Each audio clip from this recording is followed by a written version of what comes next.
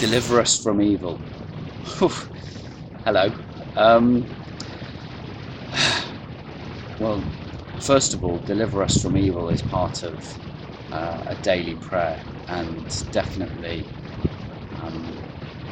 feel reminded that to be delivered from evil is not a one-off when we become a Christian, for example.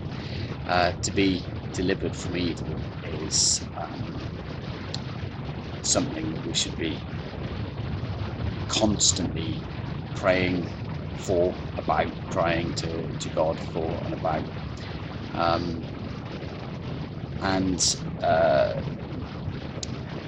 Deliver is quite a strong verb in this context. It could be like a kind of snatch, like a snatching from the jaws of evil. Now, I suppose there are two ways to take that. You could take that as a frantic panic action by God, but I can't see God in that way. I can see God in a loving, possessive, jealous parent, grabbing and gathering into himself. Sorry, the actions meant that I had to go wobbly then. Maybe it didn't need actions. And so I kind of feel reassured, thinking about God, the holy and perfect parent, rescuing me from evil. But I've got my part to play as well, and the being delivered from evil is centered in prayer. It reminds me of Jesus with Peter, James, and John in Gethsemane, where he says pray that you don't fall into temptation, and then later when they've fallen asleep, get up and pray that you don't fall into temptation.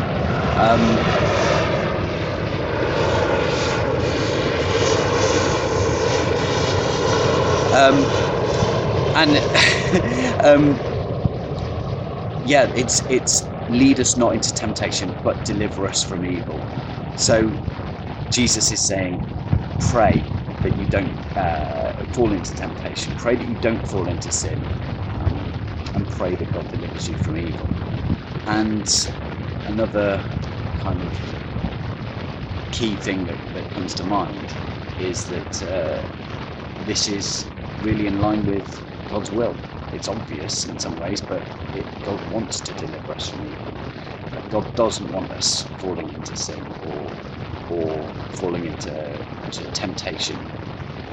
And any trials that we do go through are not going to be too much for us. God promises us that as well. So when we are praying, deliver us from evil, God wants to do that. We are in line with what God wants. So the details, that's through prayer and the Holy Spirit.